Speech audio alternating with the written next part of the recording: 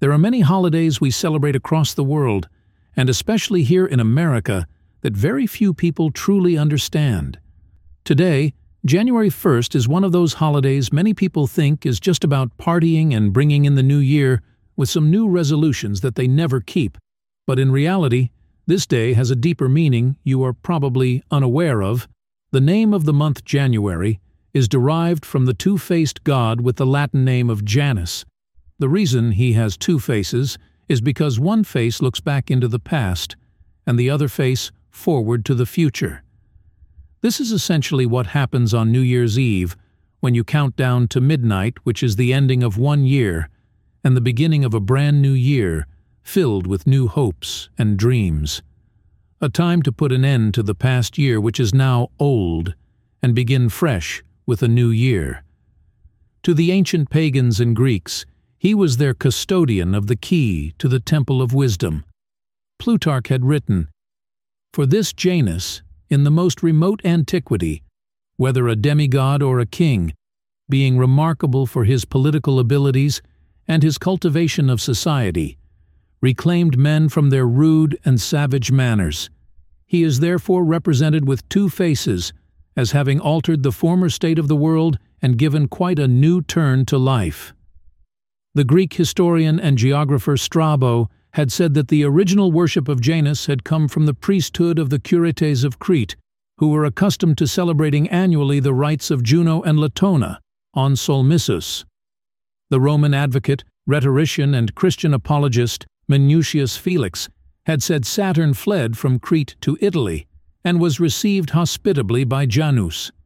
Out of gratitude, since he was a Greek of culture, he taught the rude and uncivilized Italians many things, among them to write, to coin money, and to make tools.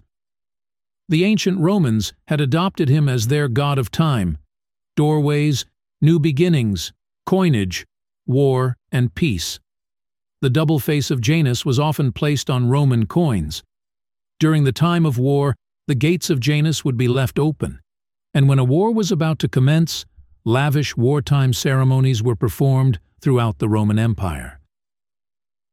It was during the time of Pax Romana, Peace of Rome, when Augustus Caesar had officially closed the gates of Janus, instituting a time of peace which ended 200 years of constant war. The Pax Romana started after Octavian Augustus beat Mark Antony in the Battle of Actium. He became princeps, or first citizen. Lacking a good precedent of successful one-man rule, Augustus created a junta of the greatest military magnates and stood as the frontman. By binding together these leading magnates in a coalition, he eliminated the prospect of civil war. The Pax Romana was not immediate despite the end of the civil wars, because fighting continued in Spain and in the Alps. Nevertheless, Augustus closed the gates of Janus, the Roman ceremony to mark world peace, 3 times, first in 29 BC and again in 25 BC. The third closure is undocumented, but Inez Scott Ryberg, 1949, and Gaius Stern, 2006, have persuasively dated the third closure to 13 BC with the Arapachus ceremony. At the time of the Ludi Seculares in 17 BC, the concept of peace was publicized, and in 13 BC was proclaimed when Augustus and Agrippa jointly returned from pacifying the provinces. The Arapachus ceremony was no doubt part of this announcement. Augustus faced a problem making peace an acceptable mode of life for the Romans, who had been at war with one power or another continuously for 200 years. Romans regarded peace not as an absence of war, but the rare situation that existed when all opponents had been beaten down and lost the ability to resist. Augustus's challenge was to persuade Romans that the prosperity they could achieve in the absence of warfare was better for the empire than the potential wealth and honor acquired when fighting a risky war. Augustus succeeded by means of skillful propaganda. Subsequent emperors followed his lead, sometimes producing lavish ceremonies to close the gates of Janus, issuing coins with Pax on the reverse, and patronizing literature extolling the benefits of the Pax Romana. For these changes, he would be deemed by the priesthood of the Curetes as the successor to his father, Julius Caesar, who was known as Augustus as Divus Iulius, Latin for Julius is God, and he would be given the title of Divi Filius, Latin for the Son of a God. He would be known as the Savior to the Romans, and over time, Savior to much of the world. This was after he had conquered Egypt, and thus began the rule of the Romans. It was in 8 BC when Augustus instituted a new Roman calendar, adding 2 new months, one for July, which is the birthday of his father Julius, and another month called August, which would be honored as the birth month of Augustus. In addition to these changes with new times, dates, and the end of the Old Age, came the beginning of a new age, called the Sixth Age, in which we are currently in the year 2014 of this same age.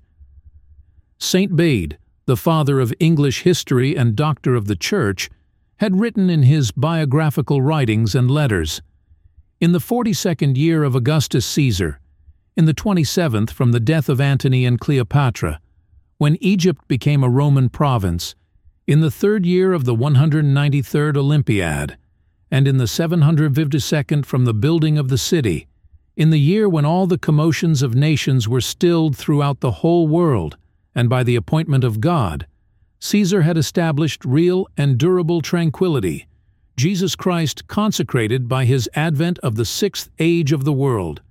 33rd degree. Freemason Manly P. Hall had said Janus would later become St. Peter, who is often depicted holding keys, which symbolize the keys to heaven. To mark the beginning of this age, we know St. Peter was crucified upside down.